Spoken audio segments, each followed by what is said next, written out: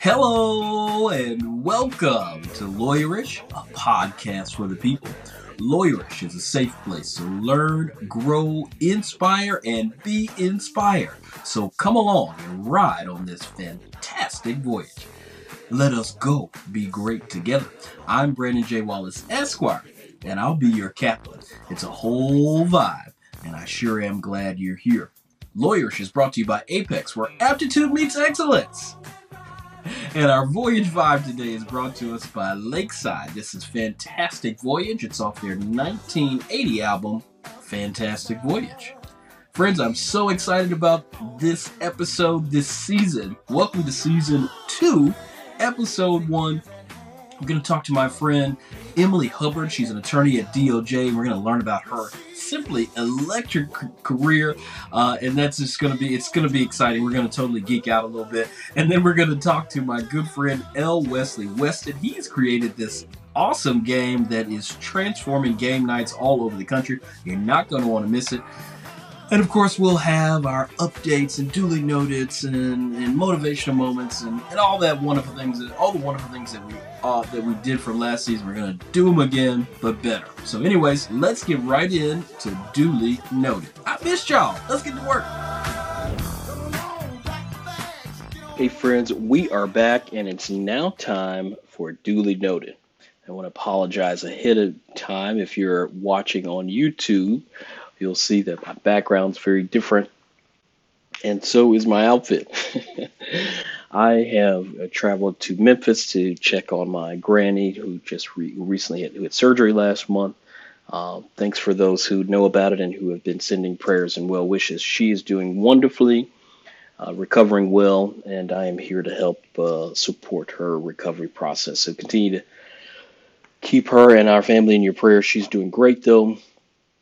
And we're happy that for the surgeons and doctors who are overseeing her care, much appreciated to them and to you. This week's duly noted, it's going to be fairly brief, guys, just because there's nothing more important than the upcoming election. Election day is November 8th. All around the country, we'll be having midterm elections. And so I just want to take a moment in our duly noted segment today to encourage you to make your plan to vote. When this airs, Election Day will be 1 week away, 7 days. 7 days before you and I get to cast our votes and make our voices heard in a nation that really needs it, right? Really needs to hear our voices. And so I'm encouraging you to make a plan to vote early if you can. If your early voting is still open, I encourage you to get do your early voting now. Go vote early so you don't have to worry about being trapped in line or other things that come up. The vote is really, really, really important. I would argue to say there's not a right that's more important than the right to cast your vote and to be heard. Debatable, sure. Nonetheless, the right to vote is critical. People have fought and died for our right to cast a vote, and that is no matter what race or color or creed or culture you come from, people died for your right to vote, for my right to vote. It would be just a shame and a tragedy if we didn't honor their sacrifice and make sure our voice is heard. So do me a favor today. Call someone, text someone, post on your social media. Do whatever you can to encourage others to vote and make sure you cast your vote as well. I won't tell you who to vote for or how or what, but I will tell you, your voice needs to be heard. Don't sit this one out. Democracy is on the ballot every single time. But in this day and age, I think it's on the ballot more so now than ever. There are forces in our world that are seeking to deceive and deter and even defer democracy. And we can't allow that to happen. So please, please, please, please make sure you take the time to vote. Vote early. Vote, I would say vote often, but not too often, right? Only vote once, but vote often in each election, right? Every election that we have, I just encourage you to vote. It's so important. Without the vote, we are not America, truly. We are not a democracy. So the only way democracy works is if folks like you and I get out and vote. If you're passionate about a candidate or a cause, I encourage you to get involved. Knock on doors, make phone calls, do some phone banking. This is the time. The time is now. It's not too late, and we can do it. All right, friends, that's your duly noted for this week or this episode. We'll be right back. All right, friends, we are back and it is time for Lawyerish. I'm here today with my good friend, Miss Emily Hubbard. She is the Assistant Director with the U.S. Department of Justice and an adjunct professor at Georgetown Law School. She served as counsel to the Office of the Director of National Intelligence and the Environmental Protection Agency, where she litigated employment, national security, and FOIA cases. She also served as special counsel to the Boston Public Schools, where she advised and litigated labor and employment matters. She also litigated special education cases and adjudicated student discipline appeals. Emily is a graduate of Boston College Law School and Bowdoin College. She studied in France during her undergraduate and law school career and is fluent in French. While at Boston College Law School, she was a member of the National European Law Moot Court team and was vice president of the Black Law Students Association. She loves traveling, writing, and spending time with her daughter and husband. Emily, welcome to the show. Thank you for being here. I'm very grateful. Thank you so much for having me, friend. All right, so that was a mouthful. You have lots of broad, wonderful experience. Why don't you tell us how you just got into law school? And then I want to kind of talk about how you traversed the different fields and how you ended up where you are now. Yeah, I was interested in attending law school after talking to some alumni who gave me some really good perspective on how you can make an impact for just individual, everyday people through the law. And, being young and sort of being an undergrad, it seemed like there were so many opportunities and possibilities there. So once I applied and got into law school, like you said, I attended Boston College. And I actually have a really funny story of how I got my first job. That's at the Boston Public Schools. That's right. And I think you'll Okay. appreciate this as a fellow Memphian. So at the time I was living in Boston and I had just graduated. I graduated during the time of sort of the big recession. And so I was looking for a position and I was driving and Dr. Johnson, who used to be the superintendent of Memphis City Schools and also the superintendent of Boston Public Schools, actually came and knocked on my window because she saw my Shelby County license plate. And she said, "Hi, and I'm so excited you're from Memphis. And if there's anything I can ever do for you." And so I thought, great, there's definitely something you could do It's for actually me. something you can And do. Yes. Okay. so we spoke on the phone, I think the next day. And she said, if you have an interest in coming to BPS, just give me a call and we'll try to figure something out. So long story short, I met with her, I think the CFO, and he let me know there was a possibility of doing labor and employment law. And so you had not really had a plan to go into this particular field. That opportunity just opened up for you. Okay. Yeah, I was working at a law firm, so my thought was I was going to practice corporate law, and I kind of just broadly thought I would do some transactional law. And they had an opening in their at that time it was just sort of the general law office, but with a focus on labor and employment. And I was very interested in it. I would say after about just a couple of months, the work was fast paced. It was difficult and challenging.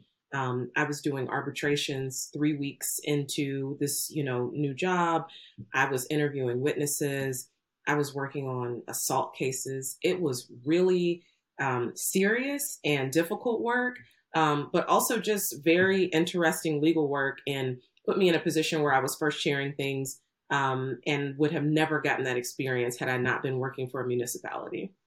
And for first year, for folks who don't know, first year, that means you were sort of running the show, right? It was you Yeah. were the decision maker. You were giving counsel, and in many ways, the book was stopping with you.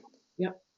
Which was crazy for them, but thankfully I was not rogue and took it very seriously. So just learned a ton about specifically administrative law, and a lot of people just go directly into federal or state court, but there are all these administrative forums, like hearings, arbitrations.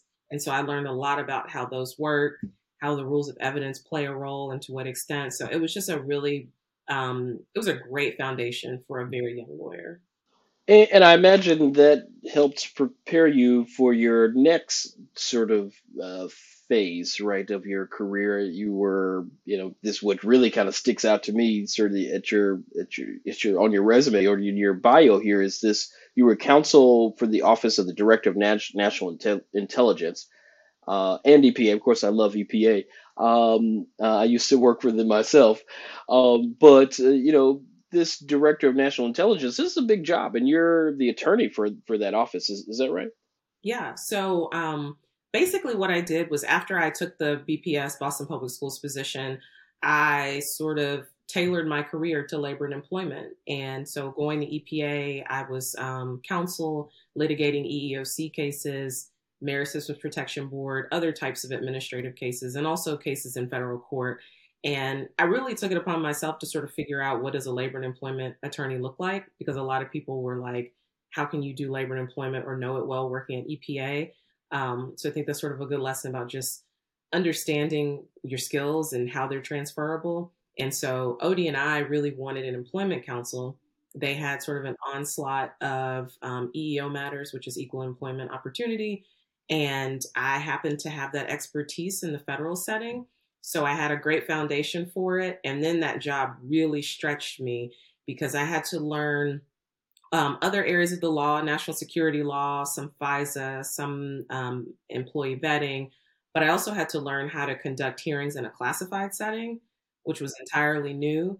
And so being in that world, I think, I think I was a strong asset for them, but it was also a wonderful experience for me to even further build out this sort of labor and employment expert in the federal sector. So let's unpack that a little bit. All right, I'm tracking you, but for some of my listeners here, we're talking about classified hearings. We're talking about like FISA courts, right? Can you talk a little bit about what a FISA court is and why we have them in this country? Yeah, so FISA was a small part of my portfolio, but basically Uh, FISA is the Foreign Intelligence Surveillance Act. And so it just deals with surveillancing people that are potential bad actors. And mostly with FISA, like you said, there's a FISA court, and it's a specific court that has not been around forever. It was created, I think, sometime after 9/11, so maybe, 20 some odd years. So that is a very specific type of hearing. There's only certain sorts of information that you can provide, only certain people can review it. And that same classified setting was transferred to my employment litigation because I was representing the director of national intelligence, so management side, and employees were doing classified work. So, for example, if you have someone that is challenging, that they were being terminated based on their performance, you have to be able to talk about the work that they did, to an EEOC judge. And so we had to do that in a classified way with clear judges. And it's just a different way of operating than when you're able to just provide everything under the sun and discovery is not really an issue. You have to be really careful about making sure that anything that you're disclosing is, you've been cleared up to that level to provide it and the judge has been cleared up to that level to see it. and that's obviously a very stark difference from sort of a regular court or administrative court where everything's on the record and it's for the public. So it's a matter of the public record. Absolutely. Yeah. So it's, So, oh, I'm sorry. Please go ahead. no, that's it. I'm just saying it's totally different. Okay. So yeah, thank you for sharing that. very enlightening there. I want to get to some of your inspiration, right? How did you, and even now, I don't know if you want to talk about your current job, uh, but maybe we can kind of talk about what inspires you to continue to work in the field and how that is going for you now. Yeah. So I say that I enjoy being a lawyer much more than I enjoy law school. So if you don't enjoy law school, don't give up because it can get better. I did not enjoy law school. That's just sort of my Mm, reality. same, same. And so when I graduated, I thought, oh boy, I don't know how this is going to go. But I have to say, I think really leaning into who I am and sort of what I know I'm capable of has really helped me develop an interesting career. Because my career is sort of strange. It's not just a linear, I went to a firm and practiced labor and employment law and then did it, until now. I've switched agencies. I've done different aspects of employment. I've done litigation. I've done counseling. I've done sort of these weird national security aspects of employment, like federal suitability law and security clearances for federal employees. And Wow. part of my Wow. motivation is internal. It's sort of self driven by being excited by the possibilities that I never knew existed in the law and realizing that, wow, there's a lot of different work that you can really throw yourself into. But I also continue to be inspired by the people that I work with, especially Black women. I just continue to be inspired by their, as Kamala would say, the joyful warriors. And it's just incredible to watch so many Black women, especially in DC, care so much about the work, but also engage it from a perspective of just this humanity. And so, for example, my former boss at DOJ was one of my favorite people. And one of the things that she would always say is when we would talk about like difficulties, difficult clients, difficult relationships, she'd say, there's always tomorrow. You can try again tomorrow. And I always carried that with me because I firmly believe, yeah, it didn't go well this time, but we keep trying and we keep trying to make progress. And so I think those are two of my biggest sort of sources of inspiration. Well, I like that, and I think what you've done also is you answered my last question, which is maybe willing, what is some advice you'd give? But I'm going to ask you anyway. Maybe there's more, because I like that idea of like there's always tomorrow, right? But anyway, please, what any parting words? We're running out of time, but I want to hear from you on that. I think that would be helpful. Yeah, my biggest advice is to have confidence in yourself, to look internally and figure out how you can market yourself. Law school is going to tell you can either go to a firm or work in the government. And there are just so many more possibilities, and especially markets like DC where you can be a full time practicing lawyer or quasi lawyer. So, my advice, whether, law student or sort of in mid career, is really just to figure out what do you enjoy doing and find a way to package yourself because most times you have enough transferable skills to be attractive for really anything you want. Okay. All right. Thank you for that. Thank you for taking time to do this show. We really appreciate it, my good friend, my fellow Memphian. Thank you so much. Friends, we'll be right back. All right, friends, we are back, and it's now time for our wellness check. And it's simple this week. The wellness check is simple. Go to the water. Or if you're from the South, you might say, go to the water. Water represents one of the most important things on the planet. We got to go to the water daily. We got to retreat to the water. Without water, life cannot exist. Water hydrates, it detoxifies, it breaks down in solvents, it protects, it cleanses. Well, this wellness check is not just about a literal go to the water. It doesn't mean just drink the water, although we certainly encourage that and that we should be doing more of it. But it's a figurative thing too. It's what represents water in your life? Is it prayer time? Is it travel? Is it quiet time, meditation? Is it walks? Is it exercise? We all have to figure out what the water is for each of us, and we've got to make sure that we do that daily. Do it daily. When you wake up, do it. Right throughout the day, it's something that you do. Whatever it is, that helps you break down the toxins in your life. Whatever it is that helps us get rid of some of the anger or the toxic things that are happening in and around us. The water helps us to overcome that. And so you and I have got to find out what that water is and do it, be disciplined enough to do it daily. When we're overwhelmed or stressed or feeling sad or grieving, remember that the water is there to give us life and strength. So today and every day, make a practice of going to the water. Retreat to the water. Go daily for what you need so you can be your best self and show up for the people who need and love you most. That's your wellness check today. Go to the water. All right, welcome back, friends. It's now time for our Apex highlight, and I am super excited today. We have my good friend, Mr. L. Wesley Weston. He is the founder and creator of Let's Unpack This, a modern approach to the traditional game night. West is a Southern transplant now living here in Washington, D.C., a graduate of the University of Arkansas, the University of Maryland, and the George Washington University Law School. He is a veteran of the U.S. Army, where he served for 6 years as a communications officer. Thank you for your service, sir. Mr. West is a newbie to the gaming world, having spent most of his life working in politics and the world of music and entertainment.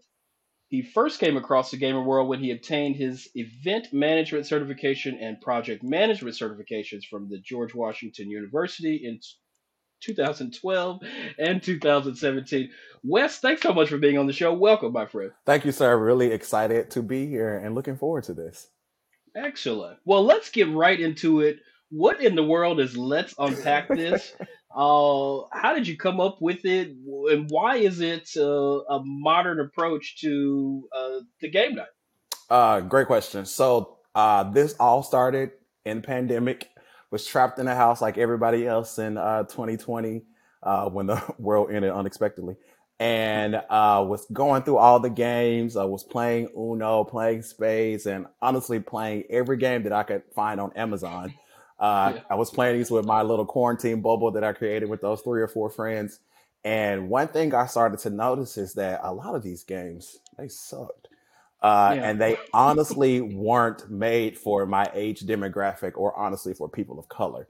So me being the type A personality that I am, instead of complaining about it, I decided to do something about it. So I created my own game. I started with, kind of shopping questions around, kind of dropping questions here and there, kind of seeing how questions would lead to conversation and things like that.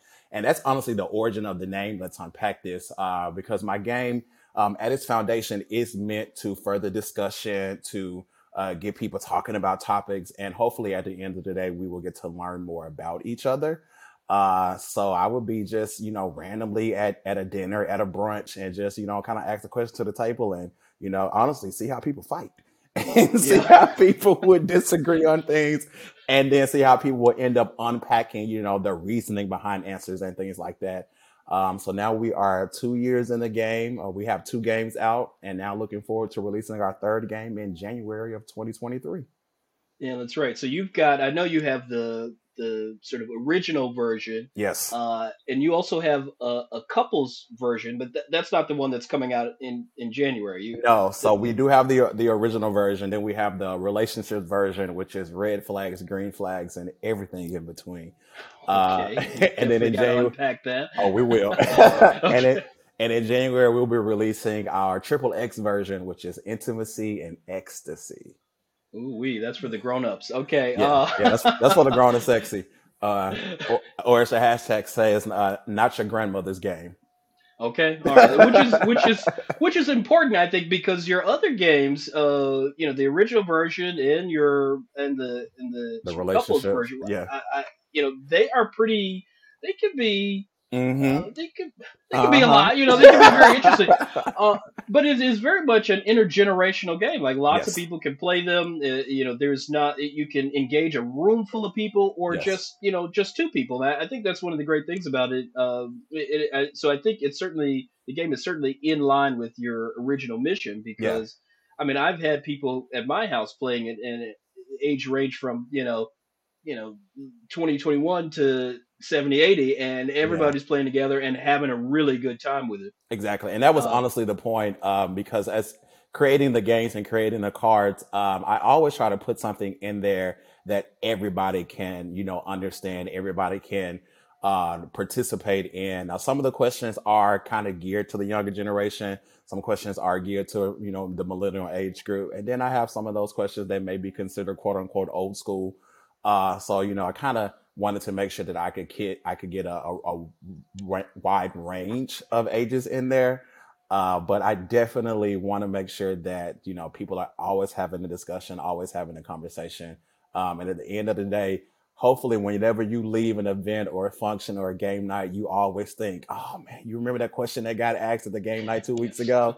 Yes, that's what I'm going for. That is so funny because I've done that. That's happened a couple of times. Like I've taken your game with me to other game nights and things like that. Oh, great. I actually the last one. Yeah, I should be one of your sponsors or one of your brand ambassadors. Brand Don't ambassadors. forget me. Yeah. Okay. So I took it to one of the games, and I remember one that really got the crowd going. I can't remember the exact question, but it was like, which singer can you like do without, or who was like Yes, the best or whatever. Which legend and all of their works. That's always Oh, the part of that question that gets people, because it's like anything they did, anything they've written, anything they yeah. produced. And also another approach to my game is, I know we've all have experienced those games where it's like three or four options and it's always that one really obvious answer that everybody Mhm. goes toward. I take those out. Yeah. So No, no, it's yeah. always three, like, and you're like, uh-oh. Yeah, no, it was tough. I mean, it was like well, I think it was like Patty, Hmm. Luther, Hmm. Whitney, Stevie, yeah. and Stevie. Like it was crazy. Like what we need all of them. But you Yes. had to make a decision. You had to make a Yeah. decision, and you really get down to some of the preferences of folks and who they really Correct. like and what Yes. really And moves them. why? Why? Why? Yeah, yeah, yeah, Why are yeah. you a stark Aretha fan? What is it about Aretha that you just stand in it? I want to know why. Yeah, that's so good. I love that. It really is an engaging game. So congratulations on that. It really is exciting. I'm looking forward to the next phase, to the next game. But before Hmm. we talk about the next game, the Hmm. Triple X, actually, we probably won't talk about that today. This is a PG This is a PG family show. podcast. Sometimes it's a family show. We're trying to do better on the second season. But but let's unpack the relationship game, the Yes. relationship version a little bit. You're talking about green flags, red flags. How does your game help us sort of expose some of that and get to some of the nitty gritty that relationships often need and don't get? Yes. So one I think plus about my game is I always get the people always ask me, how do you come up with the questions? Where do you come up with this stuff from? And I always do focus groups before I Mm, release a game, and I always do focus groups in different cities, because one thing I've noticed is that sometimes you can get more regional answers. So I sure. kind of, I want to shop things around because I personally can think a question is absolutely great and it's gonna, just this is gonna be the one. And I can shop it around and it can be a dud. So I always, I've always tested it on a wide variety of people.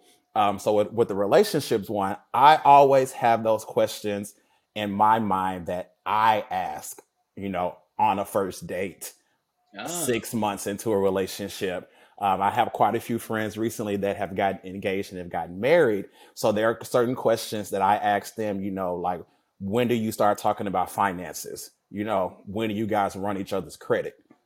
Things like that. So that's how I kind of started with that game with the red flags and the green flags. You have those questions that some people like honestly might find offensive.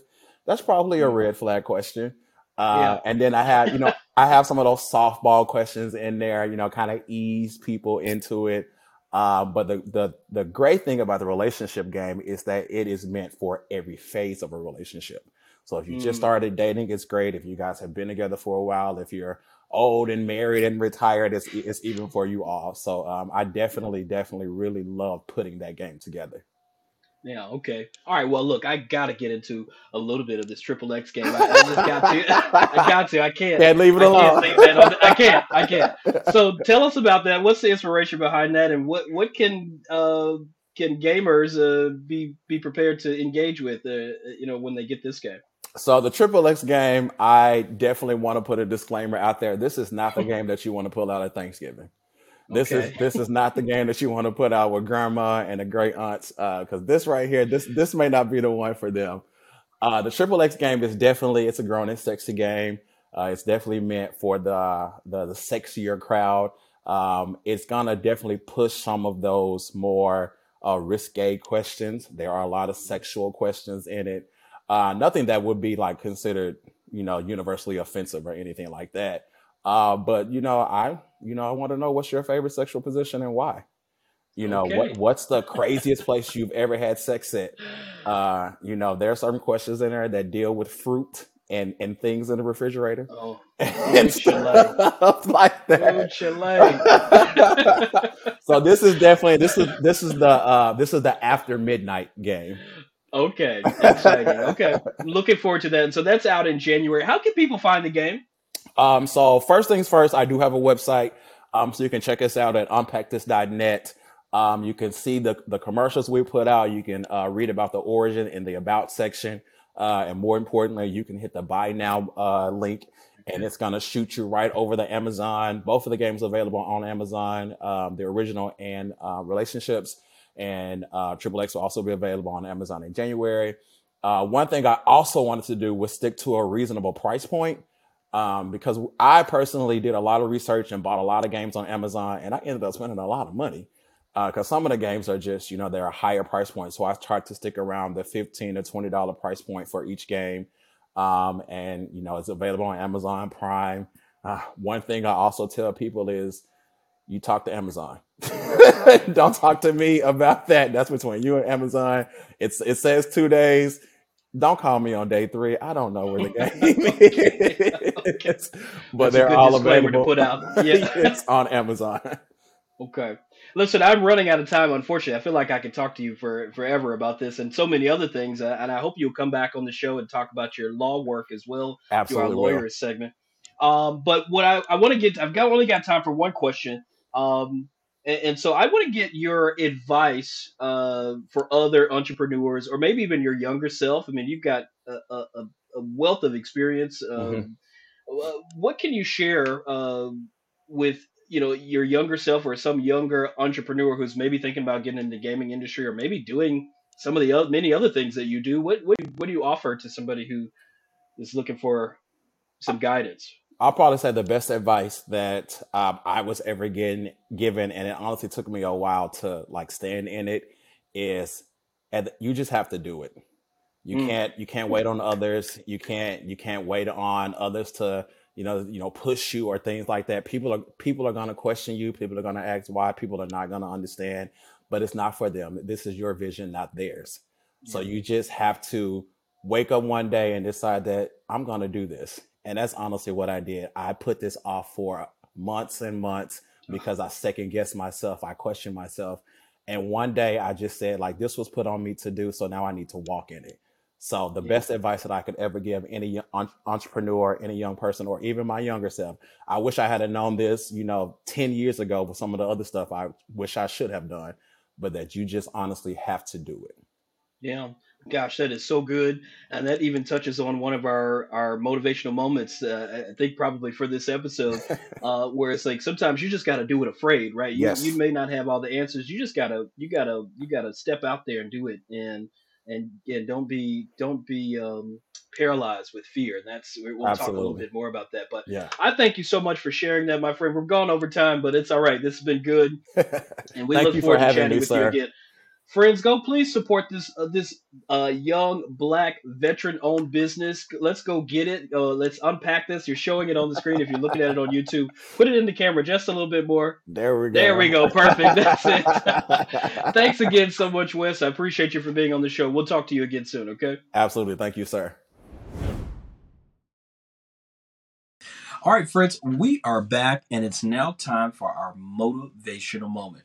And today, I want to talk about overcoming fear. Overcoming fear is the key to success, love, joy, and peace.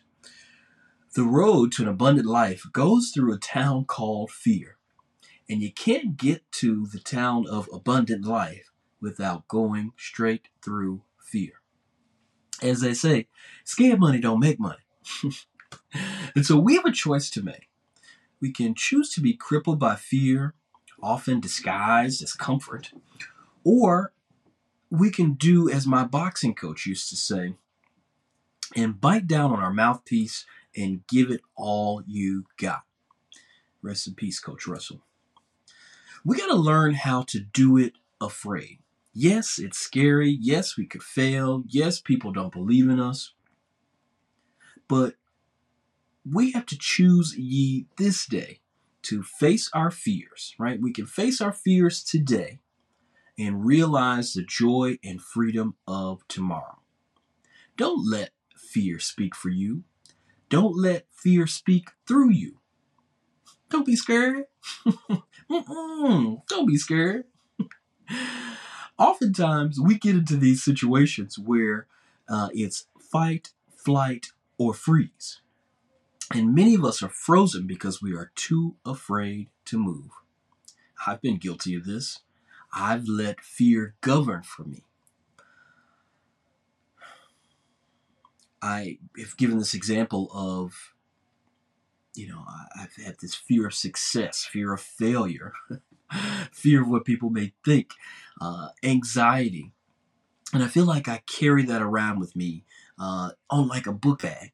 And it's like full of bricks. And each brick is a fear or an anxiety or, something of that nature, right? Where I'm carrying this and it's with me 24/7, 7 days a week. And as you can imagine, that makes it really hard to show up fully and completely if I've got all this weight that I'm carrying with me. Remember, God has not given us the spirit of fear, but of a sound mind. So don't let fear freeze you. Don't be frozen by fear. Push through and get to the abundant life that God has for you and for me. Abundant life awaits, friends. That's your motivational moment. We'll be right back. Well, friends, we've done it again. This is Season 2, Episode 1 in the bag. Big thanks to my guests, Emily Hubbard and L. Wesley Weston. Big thanks to our social media and marketing associate, Mr. Marcel Simmons. And of course, thanks to you, my friends, for listening and for watching. Shout out to Lakeside for our Voyage Vibe today. Lawyerish is brought to us by Apex, where aptitude meets excellence. Remember to like, share, and subscribe. Like any voyage, it's always just a little bit more fun when you can bring a friend or two along. I love you with the love of the Lord, friends. Until next time, be well.